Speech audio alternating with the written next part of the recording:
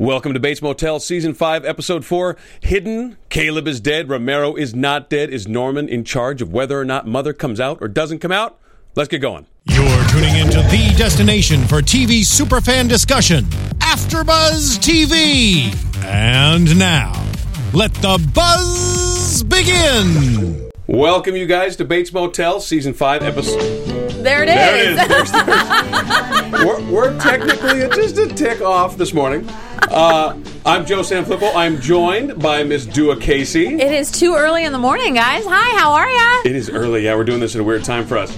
And we also have on the line Julia Cearley.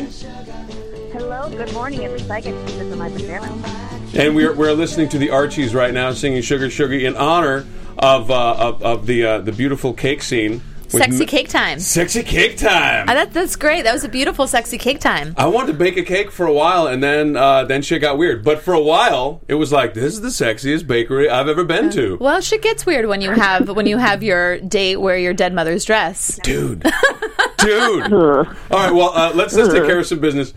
Joe Braswell is not here with us today because he's a terrible person and we don't love him anymore. But other than that, the rest of us are here. And so lots of stuff happened this episode. We'll get to sexy cake time in a second.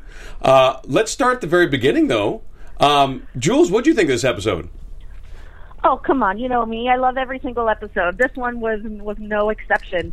I thought it was actually a fascinating episode to see the sort of like the realization and the unraveling coming over Norman. I totally dug it. And you know, I wrote sexy cake time too in my notes. Did you really? Cake time! Sexy cake time. Right here, sexy cake time. That was a sensual That's the sexiest cake I ever did see. Dude! They made milk look so damn sexy. Like, you want to pour the milk? I'll help you pour the milk. Pour that goddamn milk. It was great. It was beautiful. It was beautiful, and it was almost sad when you knew in just a few moments Norma was going to appear, and it was all going to be over. Oh, of course. Awesome. What did you think, Ms. Du'a Kaissi? I thought it was good. So one out of the three people that I thought was dead last week actually ended up being dead. Dunkel's gone. I loved watching Chick this episode kind of navigate Norman's insanity. You know, Norman lost his he lost his cookies at the top of the steps, and he kicked him out when he was moving his stuff in. And then he shows up at his house later, and he's like, I was just overreacting. And the way that Chick handles Norman is just brilliant. I loved Romero's gangster. We peppered in a little bit of Romero's gangster this whole episode. It was great. It was a good episode. I liked it. I think that there's lots to discuss. I agree with you guys. They never really step wrong. I was actually talking about this with a friend of mine, and it's one of those shows where you really, you know, it was interesting, the structure of the show, because they've agreed to 5 seasons. We're wrapping it up now, obviously, and it's interesting that the difference. We've talked about this in seasons past, how this show has gotten rid of the idea that we have to keep, you know, the rules of TV have been forever, that we just keep the show going in perpetuity, and we make the smallest changes we can make so as to keep the secret sauce the same and keep the audience coming back, and we'll stretch it out for as long as we can until they basically tell us we can't make any more. But I love that shows are doing this now, and I think Bates is one of my favorites that does it, where it's like, you know what, we're going to tell the story we're going to tell, it's going to take as long as it's going to take, and that's it. Yeah, that's the end of it. Yeah, we're done. It leaves you wanting more, which I think is really important, because you don't want shows to jump the shark anymore. No, it's so goofy, right? Yeah, no. We don't need Fonzie on water skis, and you know what's amazing about this is it gives them that freedom. And A&E did it with Mad Men. It did it with them. Like, they negotiate, obviously. Like, A&E's like, we'd like more. And, well, maybe. But it gives them the freedom to tell the story that they want, which I think makes for really, really good television. And you know what else they do? They don't. You don't necessarily need to have everybody in every episode. No. Yeah, maybe we'll see you. Maybe we won't. It doesn't matter. Well, let's start at the top, if you guys are okay with it, because I made a prediction last week that some of us were at odds with, that we got ourselves a dead Dunkel. Dead Dunkel. Yes, we do. Dead Dunkel. Dead Dunkel. So yeah, we open right where we left off, on the street, in the car with Chick in the car, and they're now Norma and Norman, Chick, and dead Dunkel on the ground, and they're actually talking about what they're going to do with this body.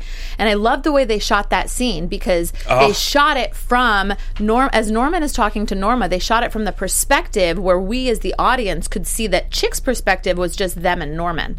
Right? So Norma wasn't really there. But then Norman kept deferring to Norma for all of the advice. Anytime Chick brought up any scenario, he would turn to Norma to get approval. Did you see this? Poor Chick.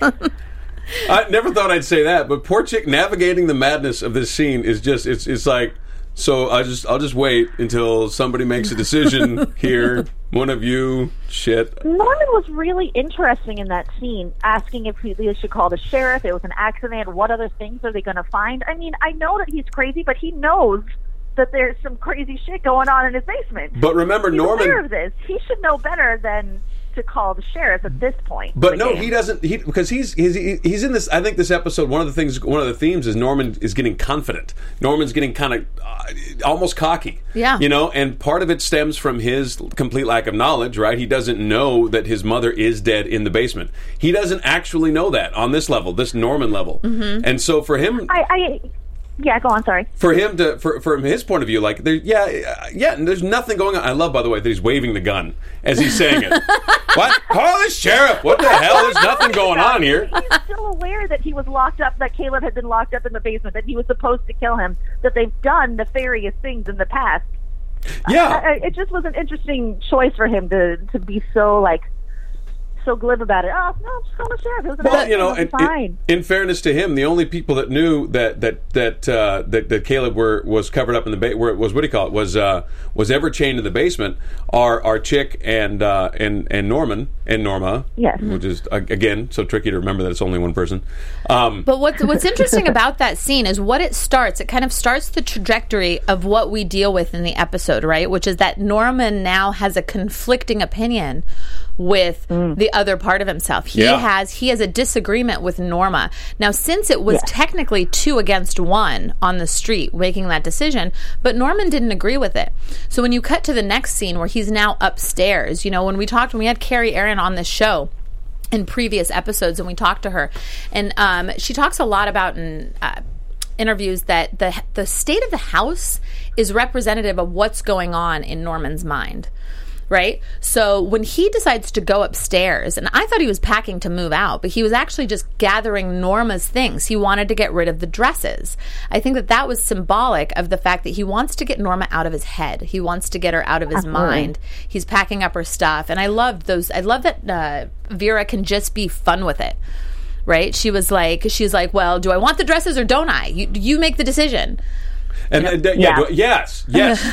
So I mean, is this a way of because he's not getting rid of Norma, because that psychosis that doesn't happen until maybe is. You're right. This is the beginning of the split, right? He's beginning to be in a position where he's actually getting rid of Norma. He's preventing her from coming out, but. So he's changing her. It's interesting to consider, right? So subconsciously they've structured the character that he is in a position consciously to say, I want to get rid of these dresses. Mm-hmm. But what does that mean subconsciously to the construct of mother that he has in his mind? Exactly. So he's changing the construct of mother by getting rid of things in the physical world. Correct. That's bananas. Because that's all he can control. He can't control what's going on in his mind, but he can control whether or not the dresses are there. The dresses are really symbolic of everything. It's what he puts on when he turns into her. So I thought that was that's not something that they just threw in there. Everything is intentional. So if we ditch the dresses that Norma chose, and he's choosing new dresses for his construct of mother, then he's taking control of mother? Maybe is. But he also couldn't. Yeah. But there's also the point where he's trying to get rid of them, but then instead he gives them to... Exactly. Oh, he couldn't get rid of them. Exactly. He's sort of transferring his mother, in a way, to something physical. He's saying that when they had... And towards the end, I'm jumping ahead a little bit, but when they're having that dinner together, he's saying that... He said something along the lines of, it's hard to know what's real unless it's right in front of you and you're experiencing it. So he is making Norma real by projecting her onto this woman. That is, yes, Julia, yes. I got to tell you, this is some above our pay grade shit going on up in here. We could definitely use a psychiatrist, which it looks like we might get next episode. According, if Braswell was here, his line right now would be, "Where the F is Dr. Edwards? Where is Dr. Edwards?" But Well, he's coming. He's coming back because there was an overcoat and a scarf, and inside the overcoat and the scarf was Dr. Edwards. So they're coming back. Yeah, and as you know, I have my trusty Predict-A-Pen with me this episode. So now when we have predictions, I can Predict-A-Pen it. So let's ask just right now, will Dr. Gay Edwards be back on next episode, or was that just a teaser? Without a doubt, guys. Without a doubt. He will be back. The pen has spoken. This show is, we're an interesting show. We've gone from really deep analysis of the symbolism to, you know what, let's talk to the pen. Let's ask the pen. Let's see what the pen has to say. The pen will know. The pen will be with us in future episodes. I'm glad that we got into the symbolism of the dresses, and I think that we figured out some stuff. But again, that's one of the things I love about the show, is they actually will take the time to figure out the symbolism. Mm-hmm. And it's there if you want it or if you don't. If you just want to be plot driven and you don't want to pay attention to the symbolism and you just want to accept that Norman was just throwing away some shit, you can do that. Yeah. But that's not all there is to it. Well, you know what? It's interesting that I want to talk about. We did introduce a new character. We'll get to that in just a second. Brooke Smith there was a new sheriff, Dr. Green, Dr. Jane Green, which is great. But can we talk about Chick for a second? So the way that Chick is handling everything that's going on with Norman. You know, the first thing that happens is Chick gets rid of, Dunkel is dead.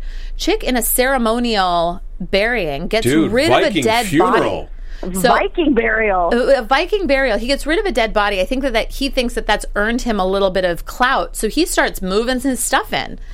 Well, I think it's not just the Viking funeral. I think that last scene also shows us all the other stuff Chick may have been doing as we go along.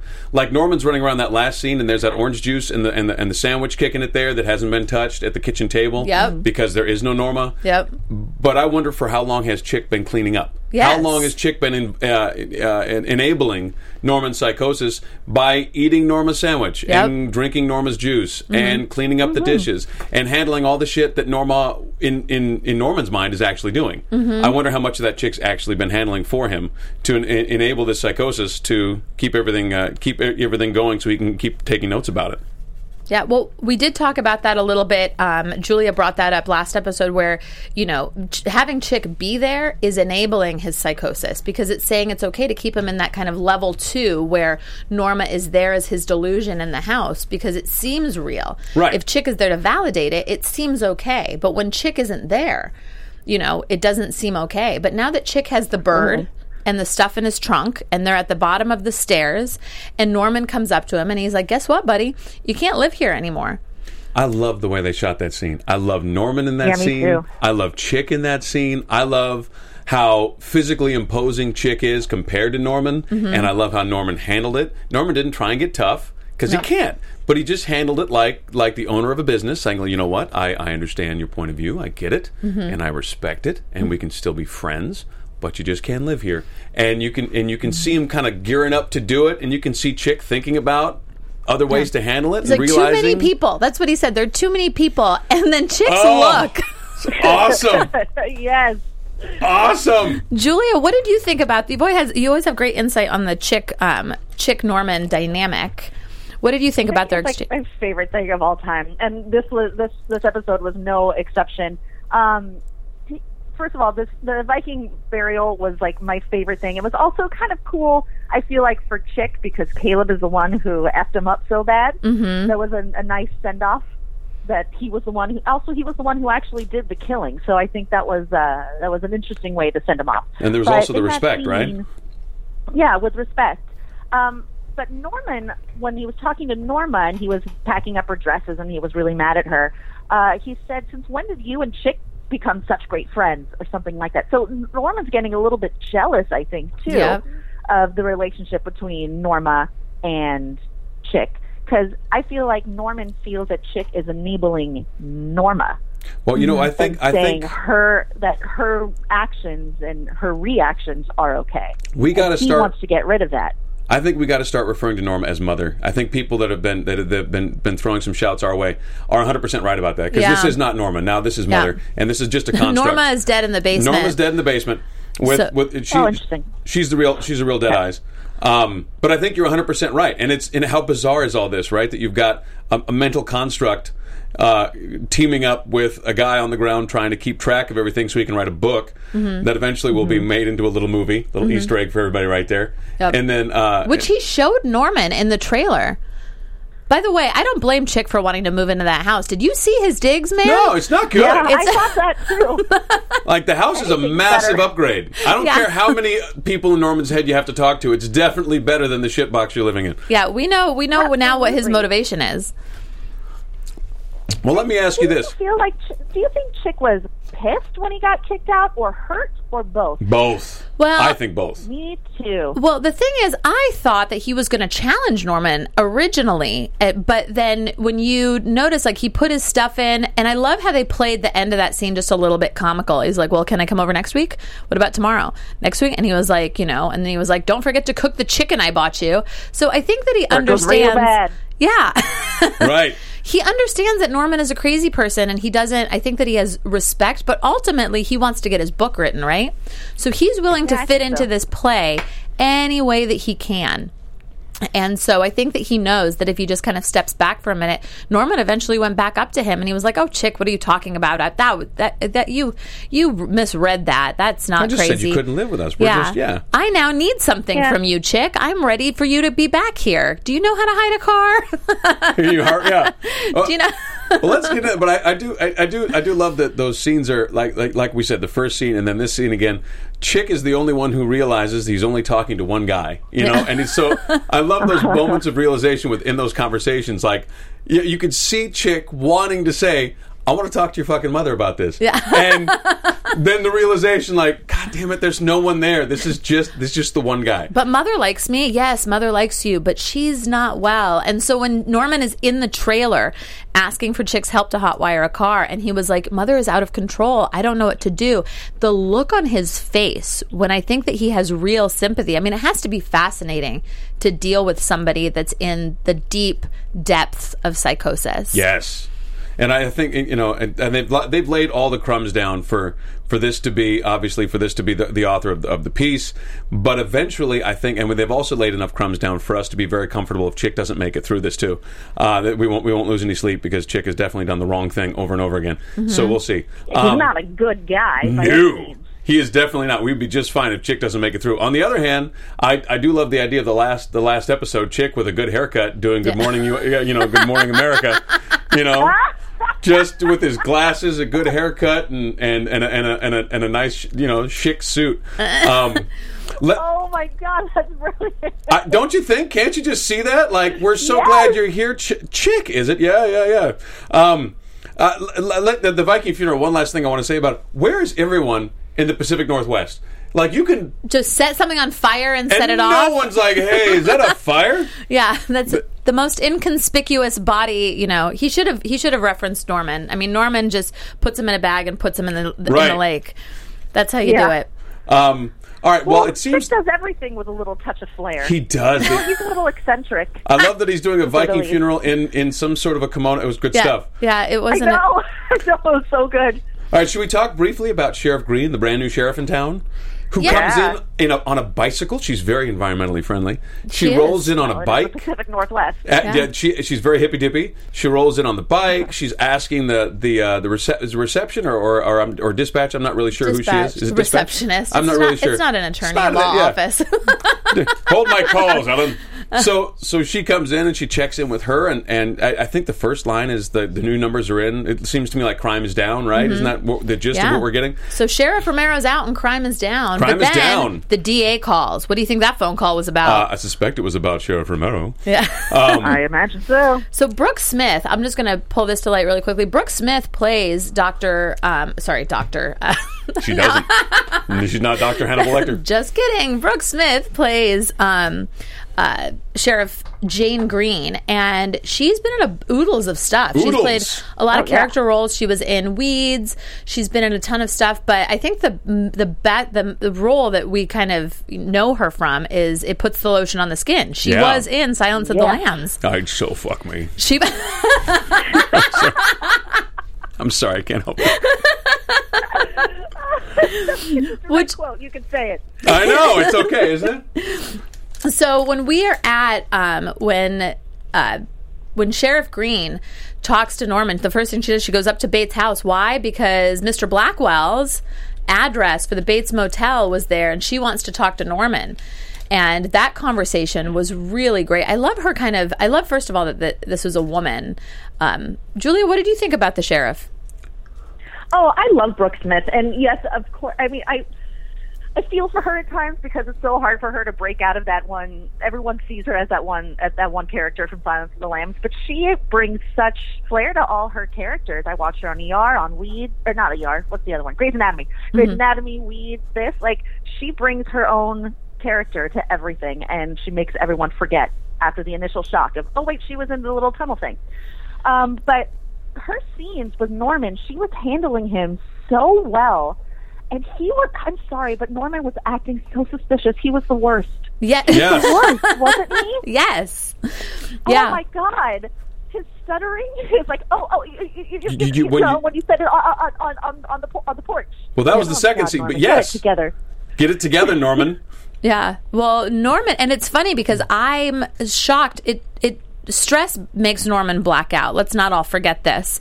So anytime he's highly stressed out, he goes to a different place. So, you know, this is really kind of pushing him right towards the edge. There were two initial scenes with Miss Brooke Smith. There was the first one that was at the door at the Bates house, and then the second one was actually in the Bates Motel. And, you know, I'm going to defer back to our listeners here because I'm pretty sure, and Julia and Joe chime in if you know this, I'm pretty sure the Bates Motel scene where she asks to look at the guest registry and Norman is eating candy and asking and looking, I'm pretty sure that's shot for shot a scene out of Psycho. And except it's not about the Blackwell missing. It's actually about the missing chick. What's her name? I don't Marion remember. Crane. Marion Yes. Crane. But I think that they actually took that scene shot for shot because it was so familiar to me, and I was like, "Is this right out of Psycho?" So it looked like Anthony Perkins, and so if anybody knows that answer, it actually makes me want to go back and watch the movie. Well, it's about that time, don't you think? We should all spend some time watching. Yeah, it might be that time because we're about to redo it. Okay, so we know that the sheriff it smells something about our boy here that doesn't smell right. I think the first scene, she gets the sense that he's a little off, and then I love that she did the cop thing, which, you know, I got friends who are cops, and they all get mad when I give them shit about this because they all ask questions like the same way, like open ended. Hey, what about? Don't cop me, goddammit! Don't you cop me! You know, and they always get. I'm not. What are you talking about? I got a sound copping. Yeah, I got a sound copping from you, damn it. So she's asking the open-ended questions, which of course are making him into a stutter bunny, and then he oversteps, which is the point of the open-ended question, is to make you, is to lead you in and let you overstep, and he covered pretty good. He was so bad. Oh, I know.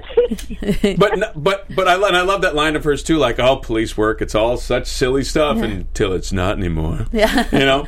You just said you have too much stuff. You don't know what you're doing. Oh. You don't know how much stuff you have. Yes, but it's all mine. I know that. There's nothing else. Shit.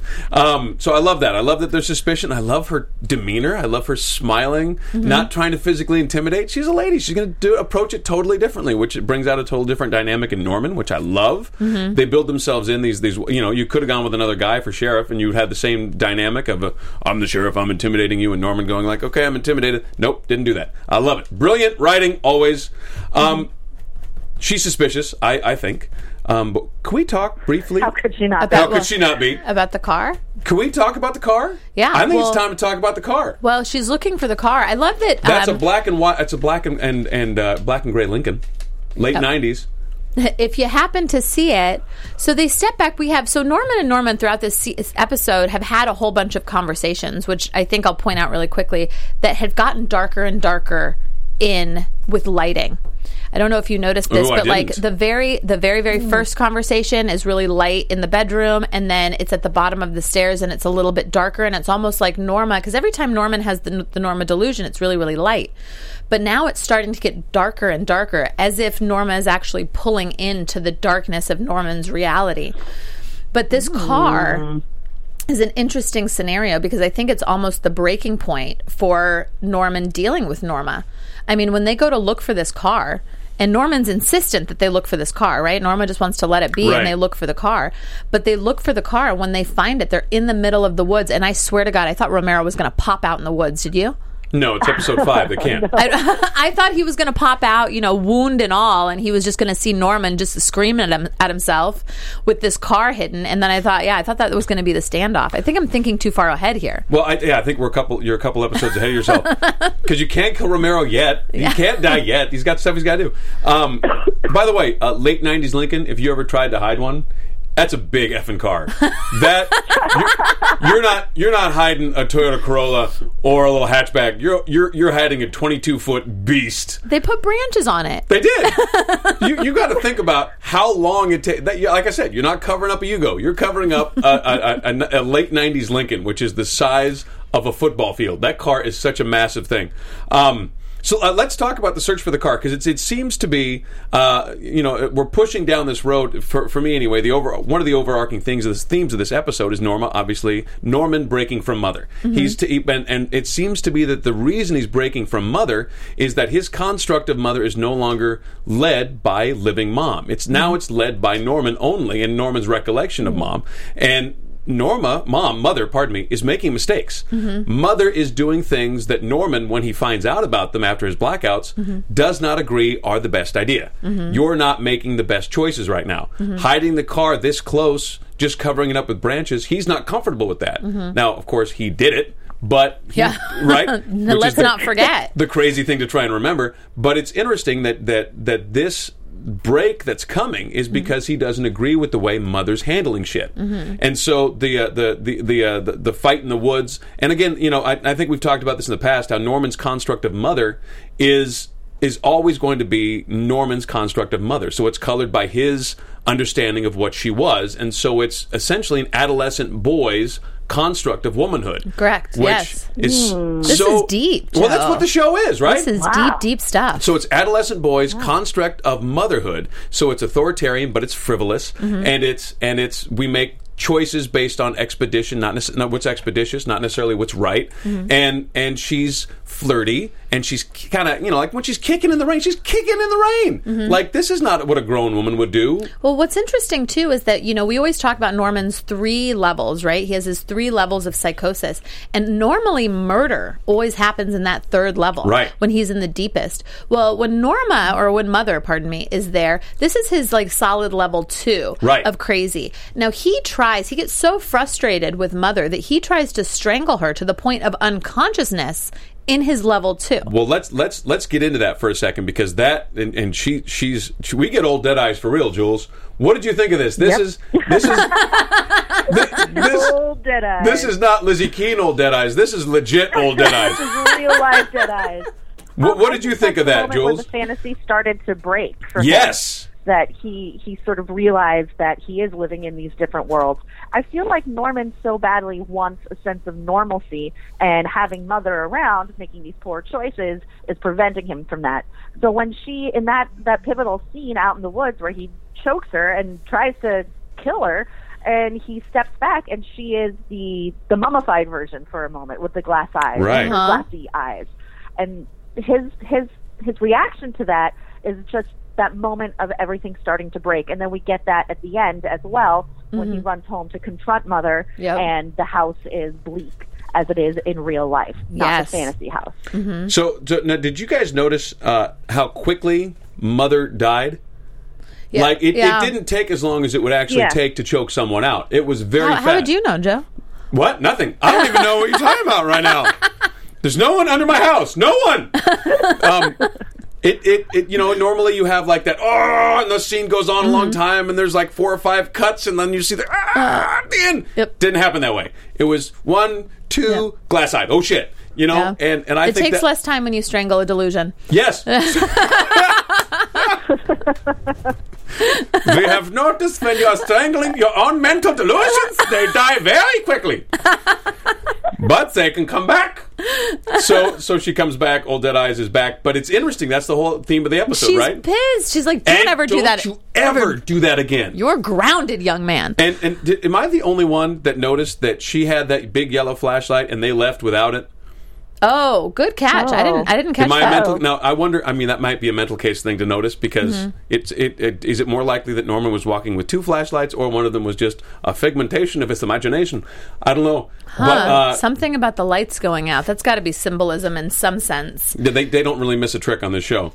Well, let's... You know what's also interesting about that scene before we leave that scene? Yes. Is that Mother also seems to understand that the fantasy is breaking. So when she comes back to life, I guess, in that moment, she says, what's really going on here? Why are you annoyed? Why can't I do anything right? You know, like she understands. Mother understands that it's breaking as well. So I think there's going to be this push-pull of Norman trying to sort of vanquish the Mother fantasies, but Mother desperately trying to hold on to stay alive in his head. It has to get really dark, because if you see the Mother, like in the movie Psycho, the character of Norma, Mother, is really mean and angry and not happy, and he's very afraid of her. So it has to get to this really, really dark place soon, that there's just this resentful, like, I don't even want you here anymore, but you're still here.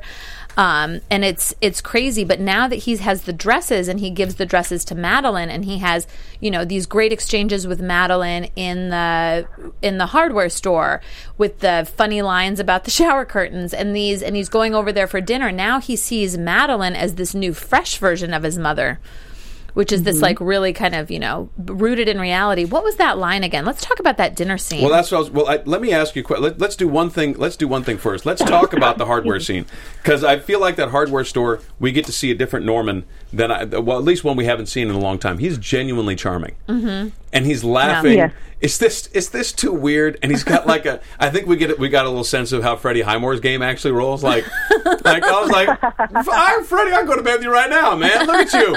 Like, he's got that big smile, and he's, oh, you know what? This is too weird. I'm giving you my dead mother. I'm sorry. This is bananas.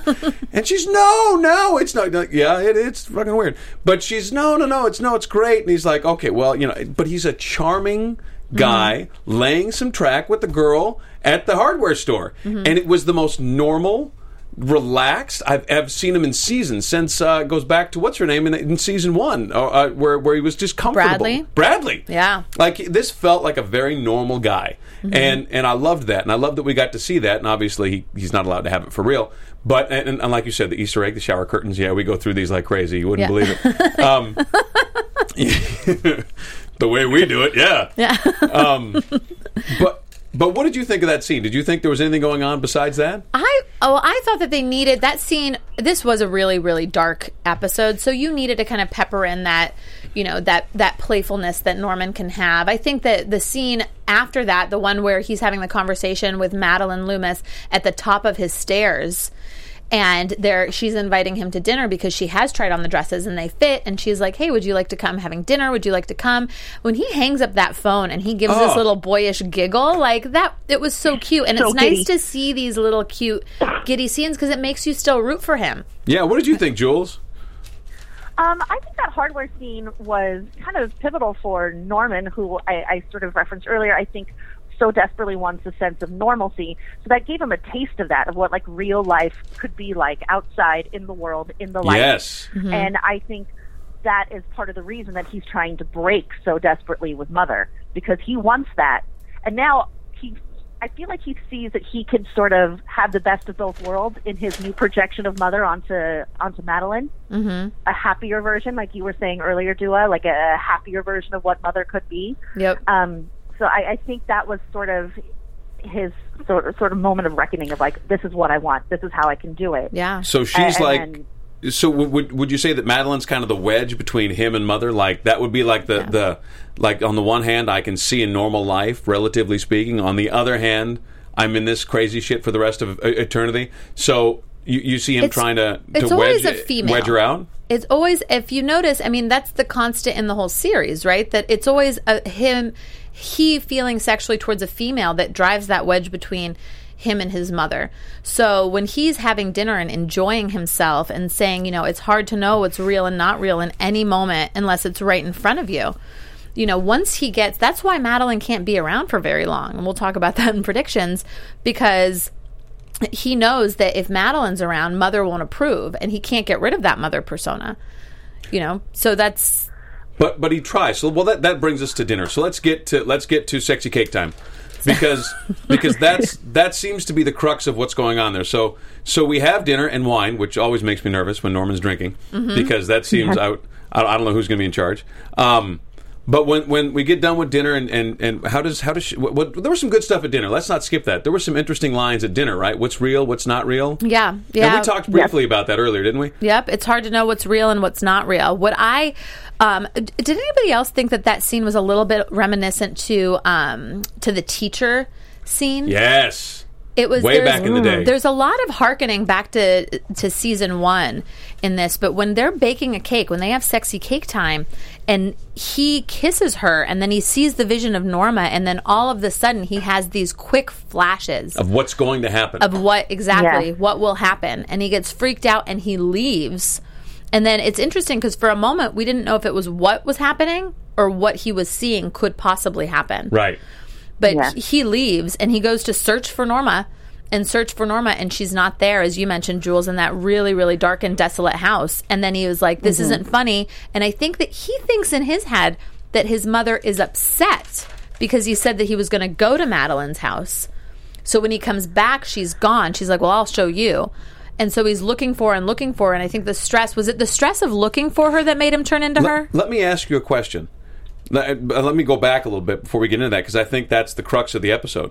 So when he was in sexy cake time, sexy cake time, we poured the milk, and we poured the milk time, and it's hot, and then we're gonna kiss, and again, what's interesting and almost imperative for Norman, the female is the sexual aggressor. So he's in it to win it. I'm here to bake the cake with you, and I'll lay innuendo down, but I'm not going to make, oh shit, here she comes. So she makes the first move, right? And the kissing, I love the way they shoot it. Like I love Freddie. He's a brilliant actor, and he's just, I don't know how to. Oh shit. Yeah. There's no like. There's no. It's a little awkward. Yeah, it's a little. Doesn't know where to put his hands on her back. It's so great. Yeah. And it's not 12-year-old boy.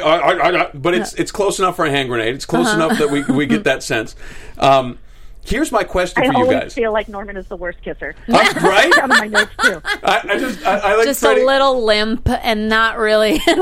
Do you think when Freddie Highmore is talking to a girl for the first time, like the third thing he says is, "Look, the kissing from the show is not how I actually do it." You know that. I'm really quite good. I'm a very good actor. That's a put on. So what I wonder from you guys, do you think that he stopped Mother from coming? Do you think that in that moment, right, he had the visions of what could happen, and at that point, did he stop Norma from Mother from coming out? And if he stopped her, does that mean he believes he has some control of it? That's a really interesting question. I think that it was. I don't know if he. I think perhaps because they're at odds and they're angry with each other right now, that his anger, yes, he maybe was resistant to becoming her. Because in that moment, that scene could have played very differently, right? Right, of course. They would have kissed, he would have become Mother, she would have killed her, and then it would have been over. He did. He stopped that, and he went back to the house. Is it because he wants to control it? I don't know. Jules, what do you think? I'm going to defer back to you. Right before he left for Madeline's, he had that exchange with his mother, telling her that, begging her, promise me you won't do anything about her. She says, I promise I'll protect you. Like, she never says, well, he also says, or she says, you have free will and so do I. And that kind of freaked me out a little bit. That sort of showed that Mother is in control at times, sort of proving it to Norman that she is control when she wants to be. But then he comes back that you have to accept me being in charge of my own life to make my own decisions. So I think he's trying to assert himself back to Mother, and she's fighting back. So there's a major push-pull going on. They're at war. Let me ask you guys a question. So when he gets back to the house, right, he's run away, and Madeline's, my fault, not your fault, be happy you're alive. So he runs to the car, he gets home, he's running through the house, and we talked about this earlier, that Chick isn't there to clean up, and so he's seeing that there's orange juice and an untouched sandwich. And he's seeing, that the house is dark and dingy, and it's not this bright lit place that he left with Mom sitting on the couch reading a book. So when he gets back, is he running through the house because he's feeling bad, looking for Mother? Or is he running through the house and he's feeling bad and he's needing her? Or is he running through the house to kind of like, what's going on there? Is he running through the house to find her? Is he running through the house to prove that she's not there? He's trying to find her because he says, "Mother, don't play games," like as if she's hiding from him. And so you're right. I think you're right. So he's looking for her. Yes, he's not looking to prove she's not there. He's needing her. He's needing her, and I think that my thought was that he thought that she was mad that he went to go see Madeline, so she was like, "Well, screw this. I'm not going to be here when you get home." And so now he's going to look for her, and so then he becomes her. And do you think... think... So in that moment where he is kissing Madeline and he sees flashes of her, do you think that he thinks that she was really there? That's what I was going to say. So when he gets back to the house, so is it needy, Mother, don't play these games? Or is it mad, God damn it, Mother, what were you doing stalking me on my date? How did you even get in the window? Where are you? You're not here. You're over at Madeline's house right now? Do you think that might be what's going on? I'm trying to get to the bottom of that. And then who looks up? That last shot. Oh, that's Norma. That's Mother that looks up. That's Mother. Jules, what do you think? Ooh, I think that was Mother that he turned into at the very end there. So you guys think that's Mother? You know what? I don't know, because in that last moment when he sees the dinginess of the house, every time he's been in that house, he never sees it like that. Whether Norma's in the room or not, he sees the house full of light and Norma and Mother. But in that moment, it was dark, and he was very, very much alone. And I think you could take it both ways. Either yes, he turns into Mother, or that's the moment where the fantasy starts to really break. Interesting. Where he realizes that she really is dead. He did also. It looked like a triumphant look. One way or the other, whoever came out happy. Exactly. Well, yeah, because it was Norma. I think that when he was running through the house, he'd just come from Madeline's house, right? So Madeline, for us and for him, equals reality. So when he comes from a situation that is in fact real, and he goes back to the house quickly, maybe he sees it as it is in reality, which is dark and dingy and nothing. So maybe he got that moment and he's looking for his mother, and then he never stays in that place for very long, right? So maybe he just switched from level 1 to level 3 immediately, because Norma is like, you know what? You had your chance. You kissed her. I'm here to protect you. I'm out now. So you think... Could it possibly be a triumphant moment, a triumphant look, because he finally got rid of Mother, and he's finally free? All right, so that's the question, Jules. I think that's the question.